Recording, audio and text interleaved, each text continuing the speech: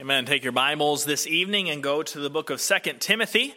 2 Timothy, I'm looking forward to the message tonight. Enjoyed studying it and putting it together and really had a lot of rich thoughts that we're not going to be able to even get into, but exciting. At least I'm going to enjoy the message we have this evening. I hope you do as well. Probably won't be quite as animated as things were on Sunday, but we'll look forward to studying the Word of God together tonight. 2 Timothy chapter 2. Very rich chapter, very interesting book. You know, the book of 2 Timothy, Paul is writing it to Timothy, a young man whom he had discipled and brought along, was a young preacher in the faith who Paul had sent out to minister to churches, especially in the area of Ephesus, and ordaining ministers in those churches and pastors. And really, he's written these books to kind of give him some admonition, some encouragement, some further training, if you will, as he gets into the book of 2 Timothy. So a lot of very, very personal admonitions of a one-on-one. That's why we've pulled from 2 Timothy chapter 2 here, our theme for the discipleship program at the church. It's a one-on-one studying the Bible together, and that's where Paul is coming at this with Timothy is, hey, me and you have studied the Word of God together. You've learned these things, chapter 2, verse number 2. Take those things you've learned and commit them to somebody else, that they can teach others also, and we'll get this pattern going. So there's a lot of personal admonitions here in this book, in this chapter to Timothy from Paul. And we see Paul encouraging Timothy to be all that he needs to be as a young preacher in one aspect, but basically just as a young man, a young Christian.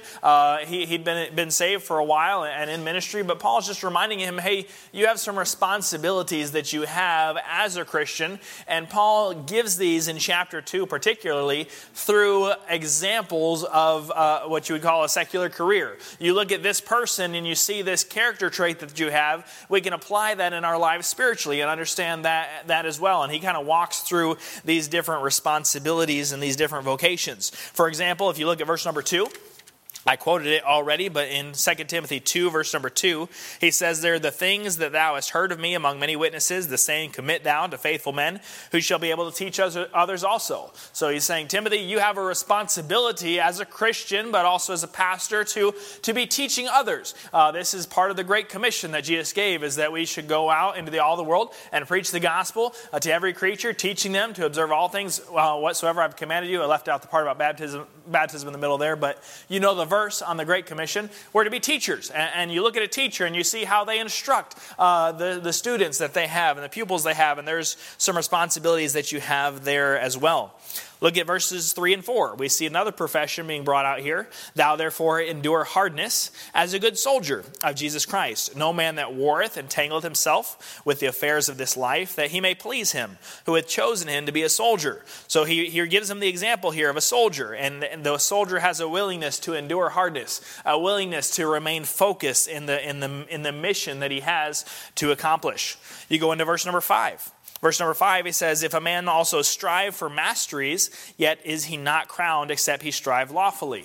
He's giving him here the example of an athlete. Look at an athlete, and what can we learn from them? And there are certain parameters that you have to abide within if you're going to be rewarded for your effort as an athlete. You got to follow the rules. And you see that. You have some boundaries that you have to stay within. And Timothy, there's some things we can learn from athletes that we can apply to our lives as Christians. In verse number 6, he's given another example. The husbandman that laboreth must be first partaker of the fruits. So he gives the example of a farmer. Look at a farmer. See how patient a farmer is. See how hardworking a farmer is. How diligent he is. He has to do that if he's going to see any fruit. In verse number 15, Paul gives Timothy another example. He says, study. Study to show thyself approved. He says, look, there's a student aspect to your Christian life. You need to be learning. You need to be growing. You need to be developing and growing yourself in your wisdom and in your intelligence and your knowledge of the Word of God. So he challenges him there to be a student. He goes on in the verse to tell him he's also a laborer. He says, study to show thyself approved unto God, a workman that needeth not to be ashamed. He says, you got some work to do. Not only do you need to be studying, you need to be doing your work as well. You have to be a student. You have to be willing to work. These are both necessary characteristics of a good Christian. We need to be learning and we need to be doing. Be hearers of the word and doers also. We have these two that go hand in hand, and Paul's linking them here in this verse. And just kind of as a side note, it's a good thing to develop in our young people, in our children, these two aspects, that they need to be good students. They also need to be good workers. And neither one of them are natural. Kids aren't naturally going to say, oh man, I want to go out and be a hard worker. I want to go out and be a good student. They have to be motivated that direction. But generally, for most kids, once they're motivated in that direction, they want to go to one or the other. Well, I don't want school, I just want this. Well, I'll do school and I'll sit in the corner and read books, but I don't want to go outside and do any work. You got to keep both of them together. They need to be a worker. They need to be a student as well. William Francis Butler, he was an officer in the British Army in the 1800s. He said, "The nation that will insist on drawing a broad line of demarcation between the fighting man and the thinking man is liable to find that its fighting is done by fools and its thinking is done by cowards." Very profound statement there. And while he's applying that in a military context to the scholars and the soldiers, we can see the same application to be true. If you have somebody that only studies but won't work, you have a lazy student. If you have somebody that only works and isn't willing to study, you have an ignorant worker. And that's not what we need to be pursuing for our young people, but also in our lives as Christians. We don't want to just be people that know it all but don't accomplish anything. And we don't want people that are working without knowledge, because there's references in the Bible to that, having a zeal but not according to knowledge. So those two go hand in hand. He says, Timothy, in some ways, you're a student, and in other ways, you're a workman, you're a laborer. So Paul gives all of these different professions and illustrates the responsibilities that Timothy would have as a pastor over these different congregations that he was involved with, but also as a Christian in general. You have to be willing to go through hardness. You have to be willing to work and to wait on the fruit. You have to be willing to put in the effort to be a good student and the labor to be a good worker. Throughout all of these, however, there's an underlying theme that I want to get into this evening. Throughout these different professions and these illustrations that were given, there's the underlying idea that there is someone that we're doing these things for.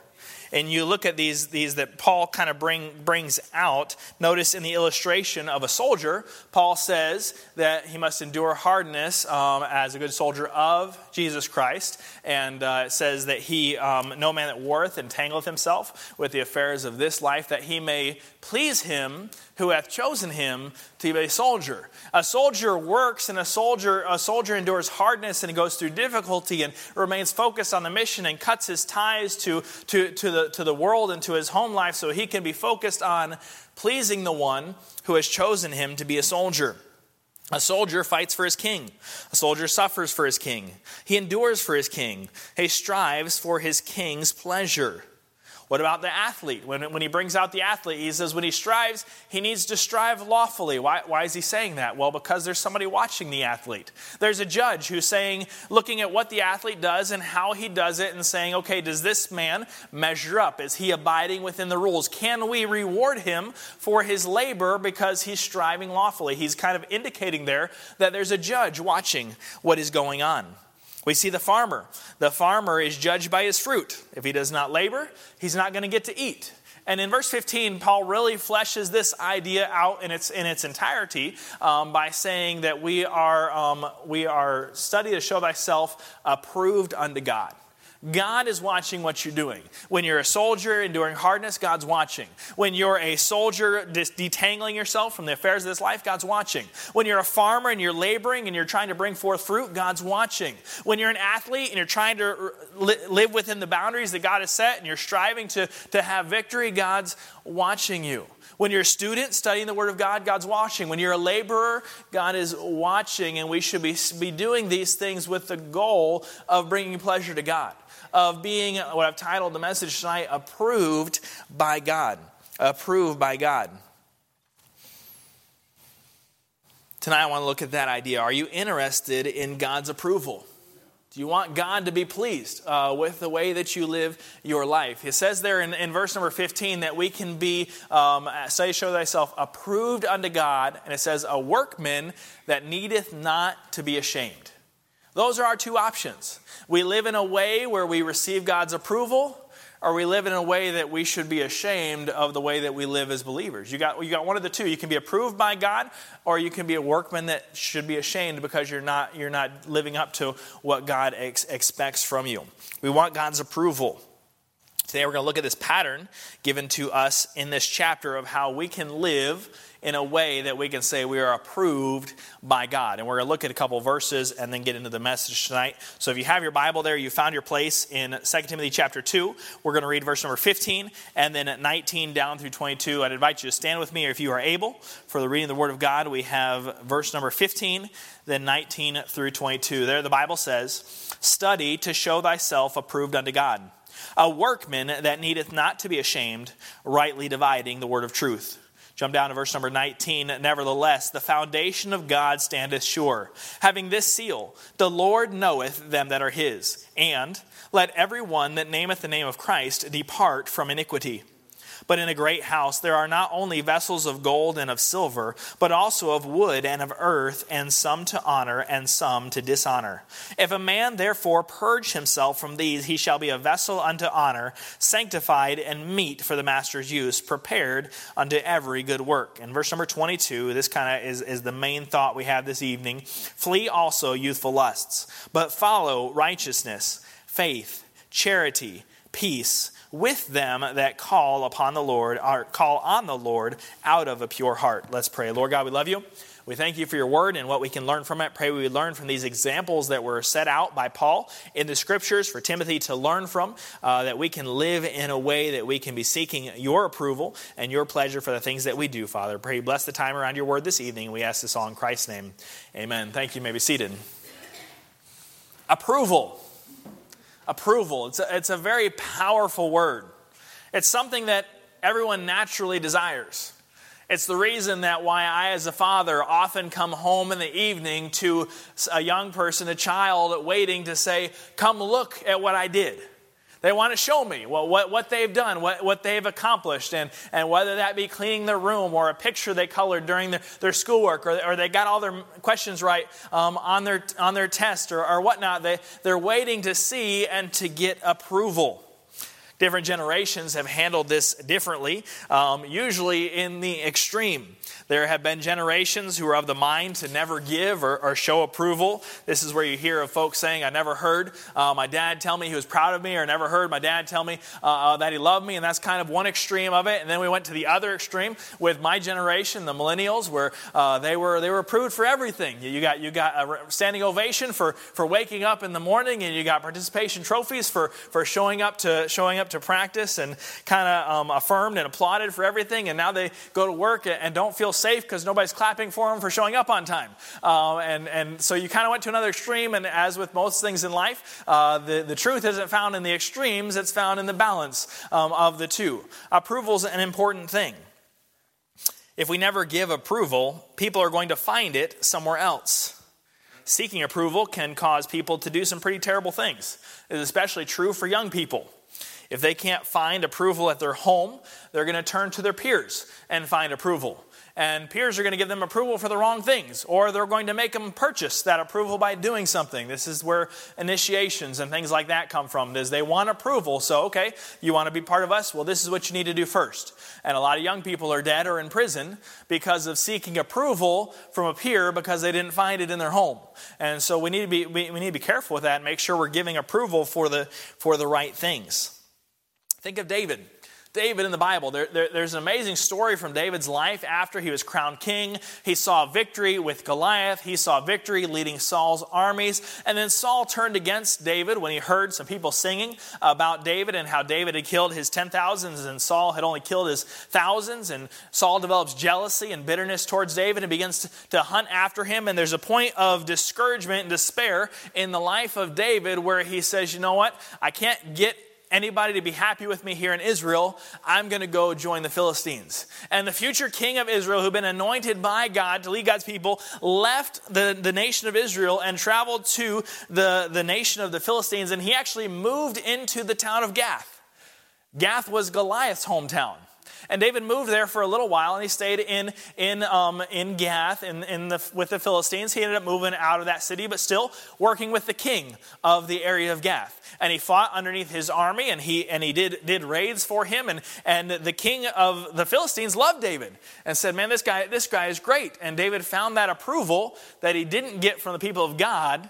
He found it with the enemies of God, that approval. And there came a point where the Philistines were going to march against Israel, and it was the battle of Kadesh where Saul was going to end up losing his life. David marched to that battle with the Philistine king. Now, the other Philistines said, hey, we don't want that guy around. That guy's an Israelite. He's going to turn on us in the battle. So David got sent home. When he did, he said, why? Aren't you pleased with what I've been doing? And the king said, well, I'm pleased, but these other guys, they don't want you to come. But you have the future king of Israel going to the world because he found approval. Somebody pleased with him. Somebody who recognized what he was doing. And that's a dangerous thing when we, especially with our young people, but in the midst of one another, looking for and encouraging those who are doing right, because if they can't find approval here, they're going to go look for it somewhere else. That happened with David. Approval is a powerful thing if we're seeking for it in the right places. In this passage, Paul encourages Timothy to find approval with God. He tells him that when we do the things God expects of us, we can find God's approval. We do not need to be ashamed. So in these next few verses, we're going to look at 4 principles we need to have in our lives if we're going to live a life that is approved by God. Number 1, we see it in verse number 19 that there must be a foundation.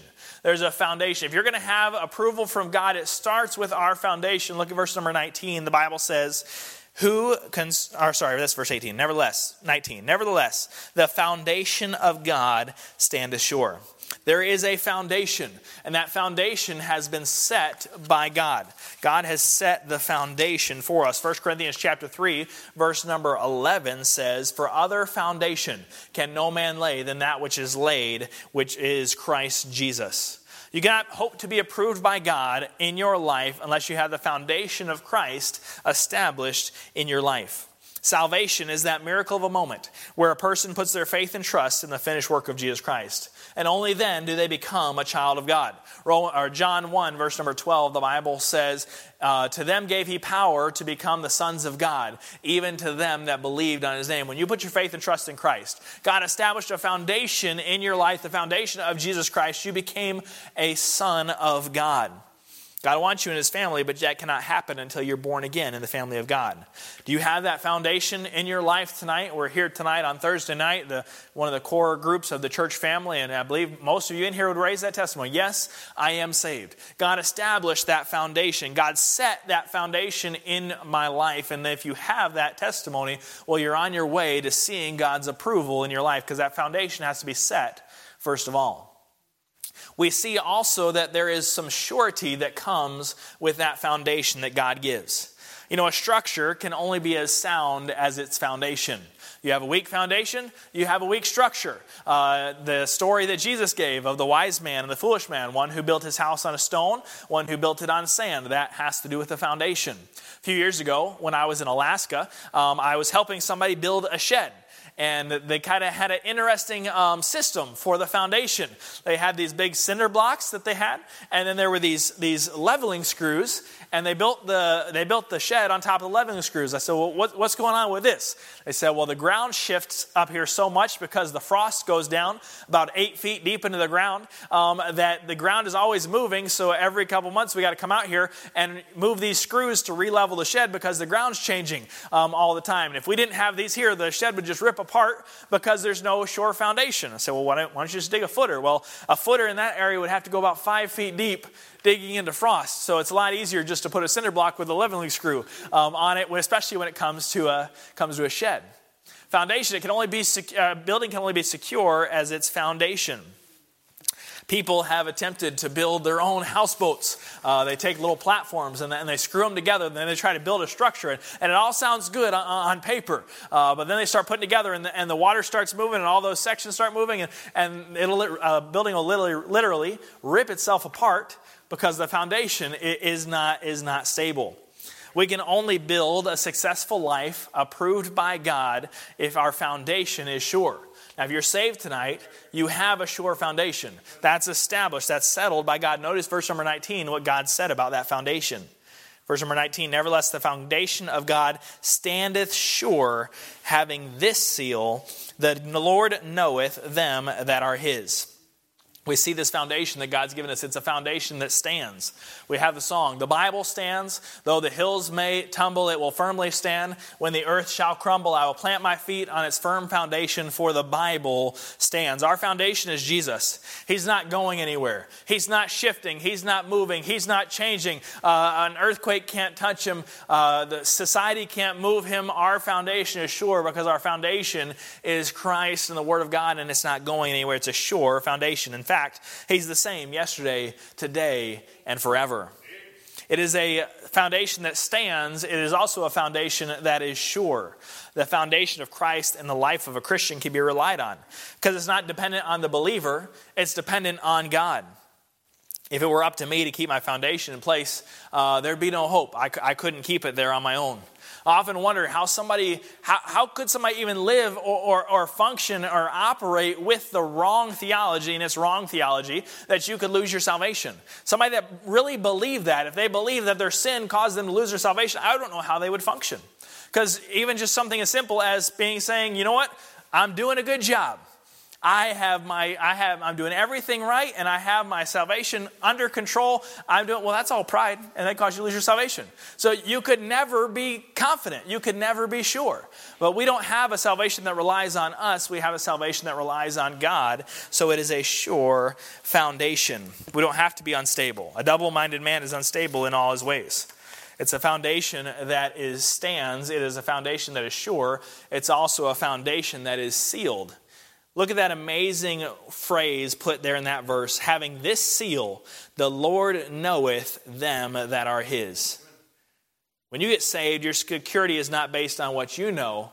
It's based on what God knows. God put a foundation in your life, and he put a bronze plaque right on the front of it that said, the Lord knows who are his, and this one belongs to me. Wow. What an amazing truth that is. God knows whether or not you belong to him.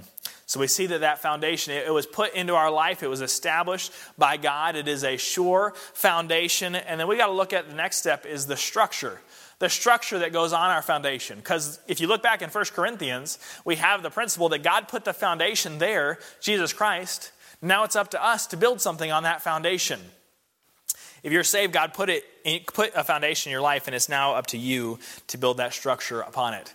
Imagine, Brother Glover, he goes to big construction sites all the time. Imagine going to a construction site, and you see there this nice big concrete foundation, the good footers, everything's square, everything's level. It's got a nice slick finish on it. They've got it all troweled out, bull floats and everything. It looks beautiful, and the foreman or the project manager shows up, and there's the beautiful foundation, and the construction guys are building the house over here in the yard.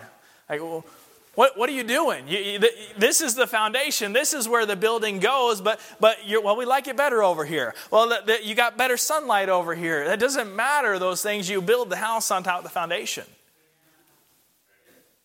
But as Christians, God put a foundation in our life and says, here's Christ, here's what you base your life on. And we say, you know what, I like stuff over here in the world a little bit better. I'm going to build this all up over here, and it's going to be so beautiful, but it's going to be of things that don't last. God says when you build those things, wood, hay, and stubble, it's all going to burn up. When we build our life in the world, instead of on our foundation over here, we're missing out on what God wants for us. We're missing out on God's approval. You have to put your foundation, you've got to put your building of your life on God's foundation.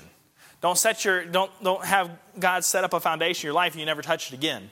Say, well, I'm going to just put my life all over here. We build our lives up of so many things that don't matter, that are temporal, that are going to go away one day, and we miss out on all of the eternal things that we could be building on the foundation that God set in our life. It's up to us to put our lives on God's structure, build something of value.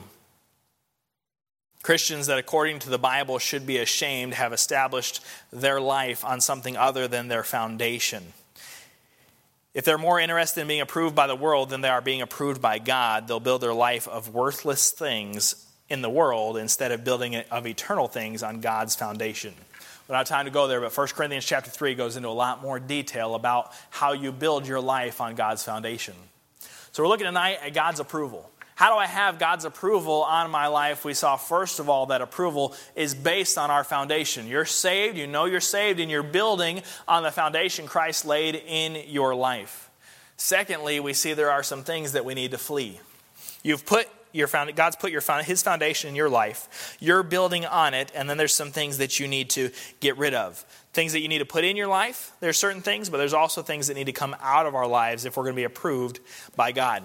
This whole chapter, as Paul is dealing with Timothy, he gives him several examples of these things that as a young Christian or as someone who wants to please God, you need to get away from these things. The first of these we see in verse number 16. Well, we see him referencing this idea of shunning, of getting rid of things. Verse number 16, he says to shun them.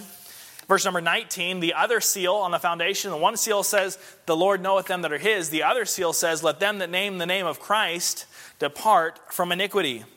Verse number 21, he says there's some things that you need to purge yourself from. And in verse number 22, he says there are things that you need to flee from. So he gives them this idea, hey, there's some stuff you got to get out of your life. You have to stay away from. If you want to be approved unto God, if you want to be not ashamed, there's some things that you have to flee from. And there are three categories that he gives in this chapter of things that we need to flee from if we're going to live lives that are approved by God. The first of these is wrong beliefs. We see this in verse number 16.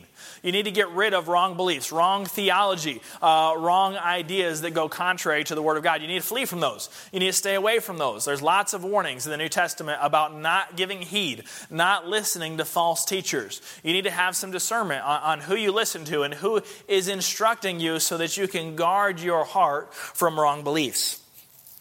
These wrong beliefs are set in contrast in verse number 16 to verse number 15, where he says, study to show thyself approved unto God, rightly dividing the word of truth. You study the Bible, you learn what's right, and then you avoid the things that are wrong, the things that go contrary to the word of God. Anything that you have as an idea that goes against God's word, you should flee from that idea. In the last couple of months, I've been witnessing to a family that I know that is a Catholic family, and the wife in the family is really trying to get her mind around what's the difference? Why are you different than me? What's the difference between your church and my church? And I've explained to her, it comes down to a matter of authority. As a Baptist, as a Christian, we go to the Bible and we say, whatever the Bible says, that's what's right. The Bible is our sole authority of faith and practice. That's kind of the fancy way of saying it. But I believe what the Bible says. Any other denomination adds to what the Bible says, and then they have a challenge to God's authority. They put what the church teaches, or what the elders say, or what the church father said, and they say, well, that's equal with the Word of God. But when you have two authorities that are equal and one disagrees, you find out who has more authority, the one that you go with. And so when you have the church says this and the Bible says this, well, I'm going with what the church says, that means the church has more authority than the Bible does. And every denomination, to one extent or another, puts their authority over God's authority. And God says, flee from that. Flee from that, where you would say, I know what the Bible says, but I'm going to do this instead. That's how it looks in our life. We're not Catholics. We don't have all these principles that have been handed down through the church fathers and the texts and the creeds and all of these things. But we have some of our own ideas where we can come to the Bible and say, well, I know that's what God said, but this is how I do things. God says, flee from that. That's wrong thinking, wrong beliefs. When you have something that contradicts the authority of the Word of God, you always go with the Word of God, not what you say. Whether or not we understand it, whether or not we have a full grasp of it, we go with what the Bible says because the Bible has full authority in our lives. Wrong beliefs, you have to flee those if you want to be approved by God. Secondly, we see in verse number 19 that we're supposed to flee wrong actions. That verse where it says God's seal on that foundation in our life that says, let everyone that nameth the name of Christ depart from iniquity.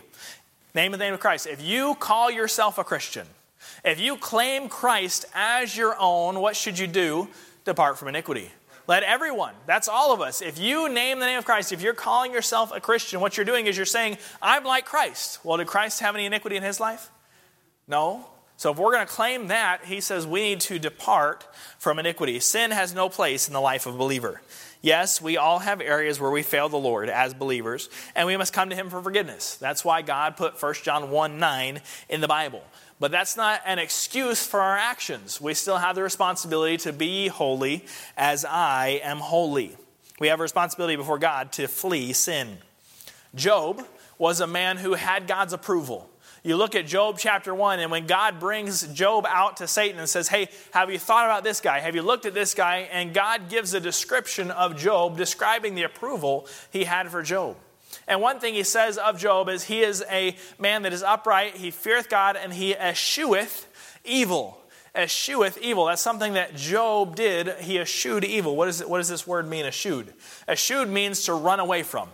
When Job saw evil, he went the other way. And God says, that's a man that I'm proud of. That's a man who has my approval because he runs away from sin. He turns away from sin.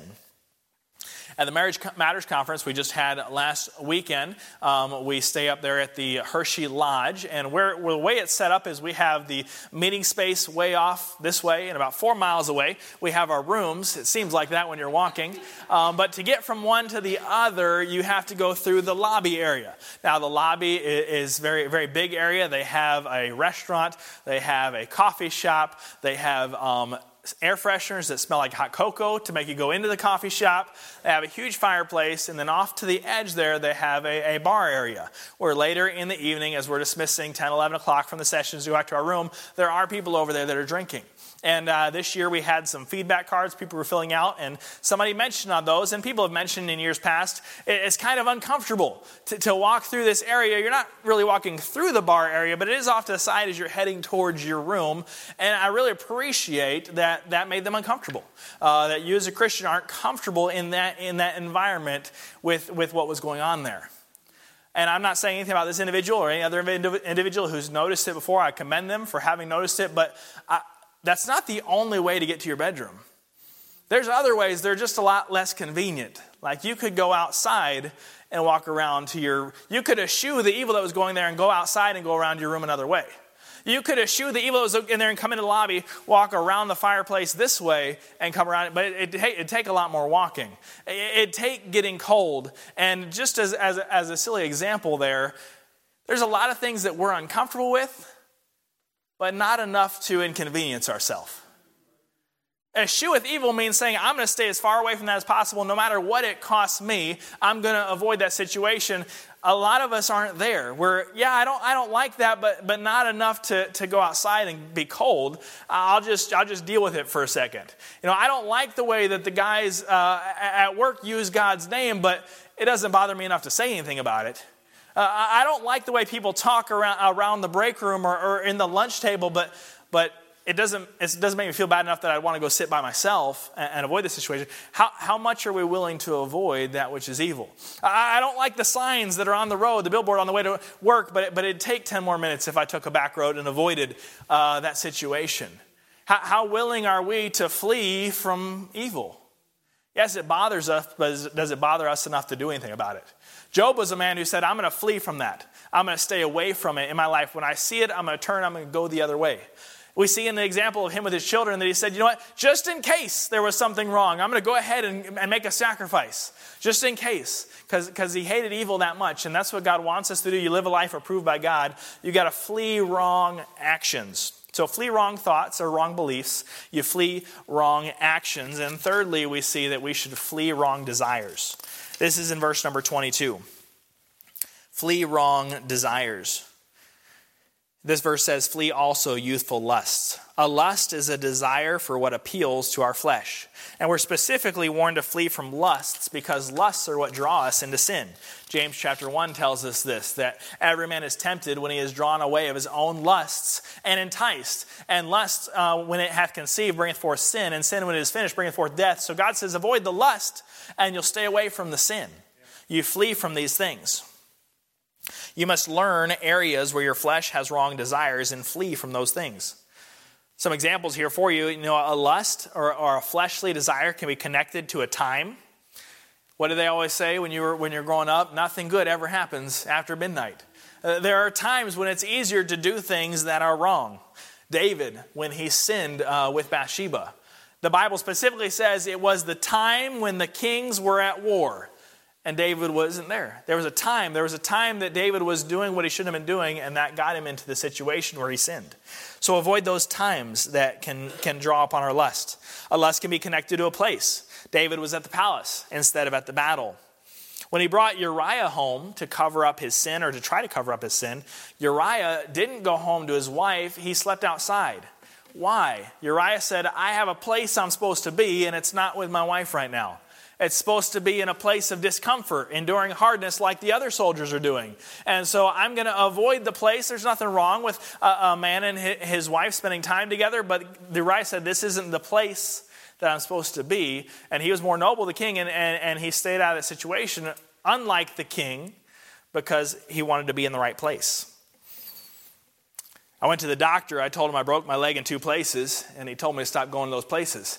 But that's the way sin works. Well, I got into this situation, and I got to this place, and I fell into sin. And every time I go there, every time I'm with that person, I fall into sin. Well, flee from those places. Flee from those lusts, as the Bible would put it. You know, a lust can be connected to an attitude. Some people lust to be a glutton on ice cream whenever they're sad. So when you're sad, don't go buy ice cream. So learn the things that what the worldly term would be, or the psychology term would trigger you going into these wrong actions. And that's what the Bible's talking about. Avoid these wrong desires, these things that put you on the path towards sins. Flee wrong desires. If we want to be Christians approved by God, we have that foundation established in our life of Christ, and we're building on that. We're fleeing those things that are wrong, and God goes on to tell us that there's things that we need to be following, things that we're going after. He says in verse number 19, flee also youthful lust, but follow, let me find my place here. No, verse 22, I'm sorry. Follow righteousness, faith, charity, peace with them that call upon the Lord out of a pure heart. He said there's things you need to run away from, and there's things that you need to run after. This word follow is an interesting word. It carries the idea of running after, pursuing, going after something. But an interesting aspect of this word is it can kind of carry the idea of persecuting. And I was like, what's the connection there? Persecuting, this word follow, well, the idea there is the idea of relentlessness.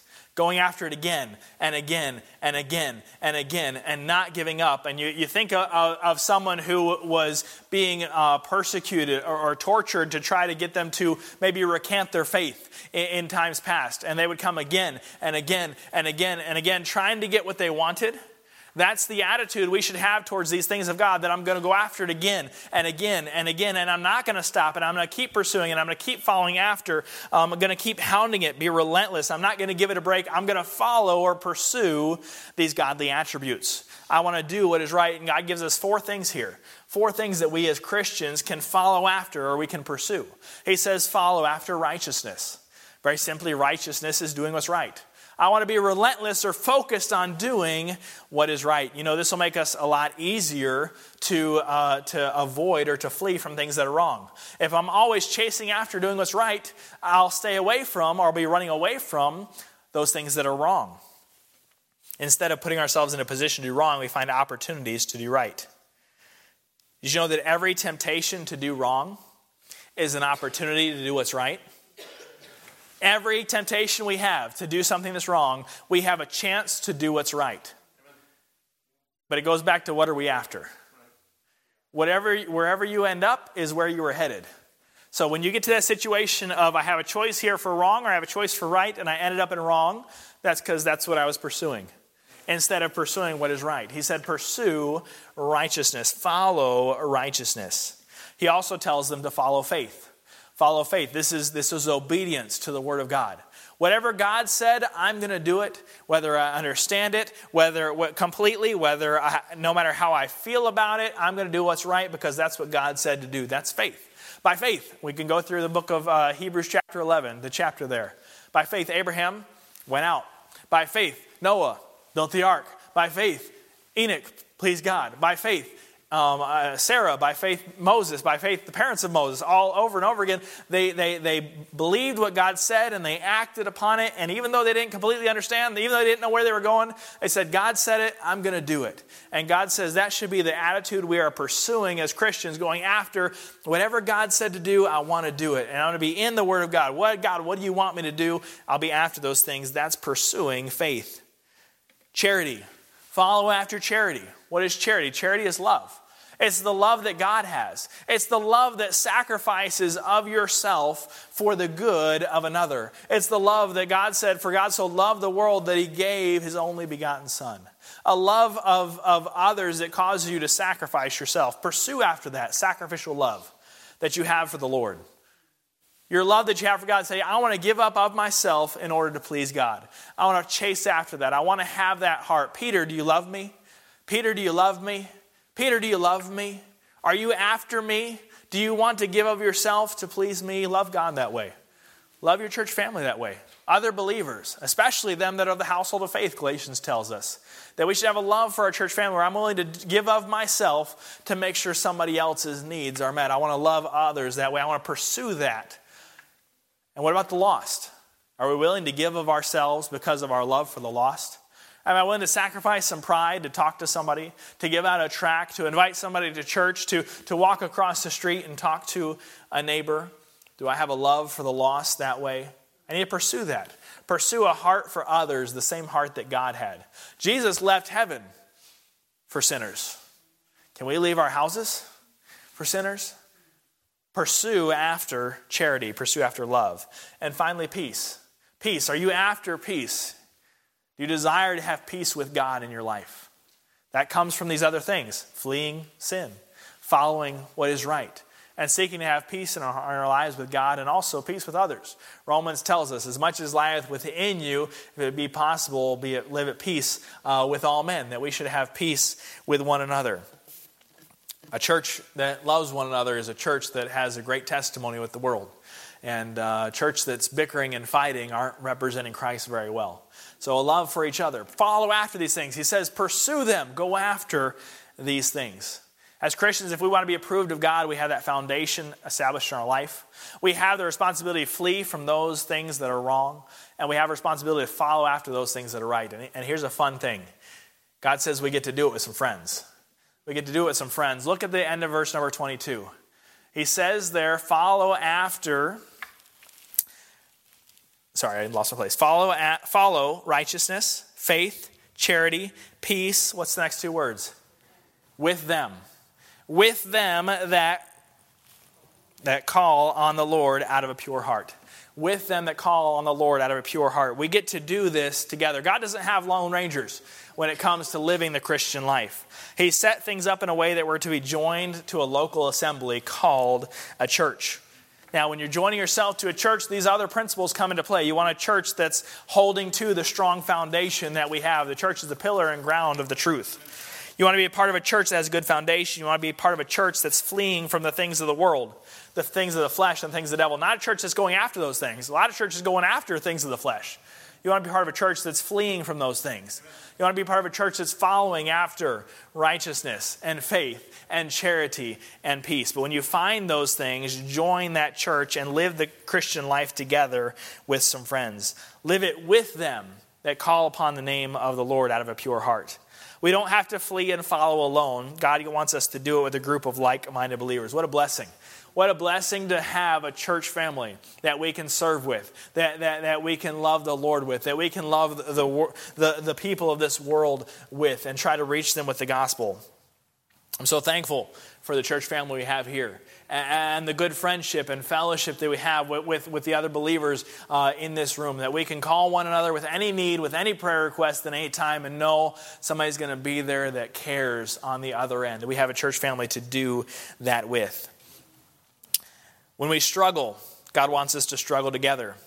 When we grow, God wants us to grow together. When we have victories, God wants us to have victories together. When we go through grief, God wants us to have grief together. You can experience tremendous spiritual growth as an individual.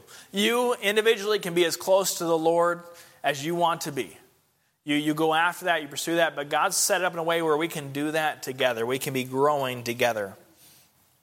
According to this verse, God wants us to do it with them, with somebody else.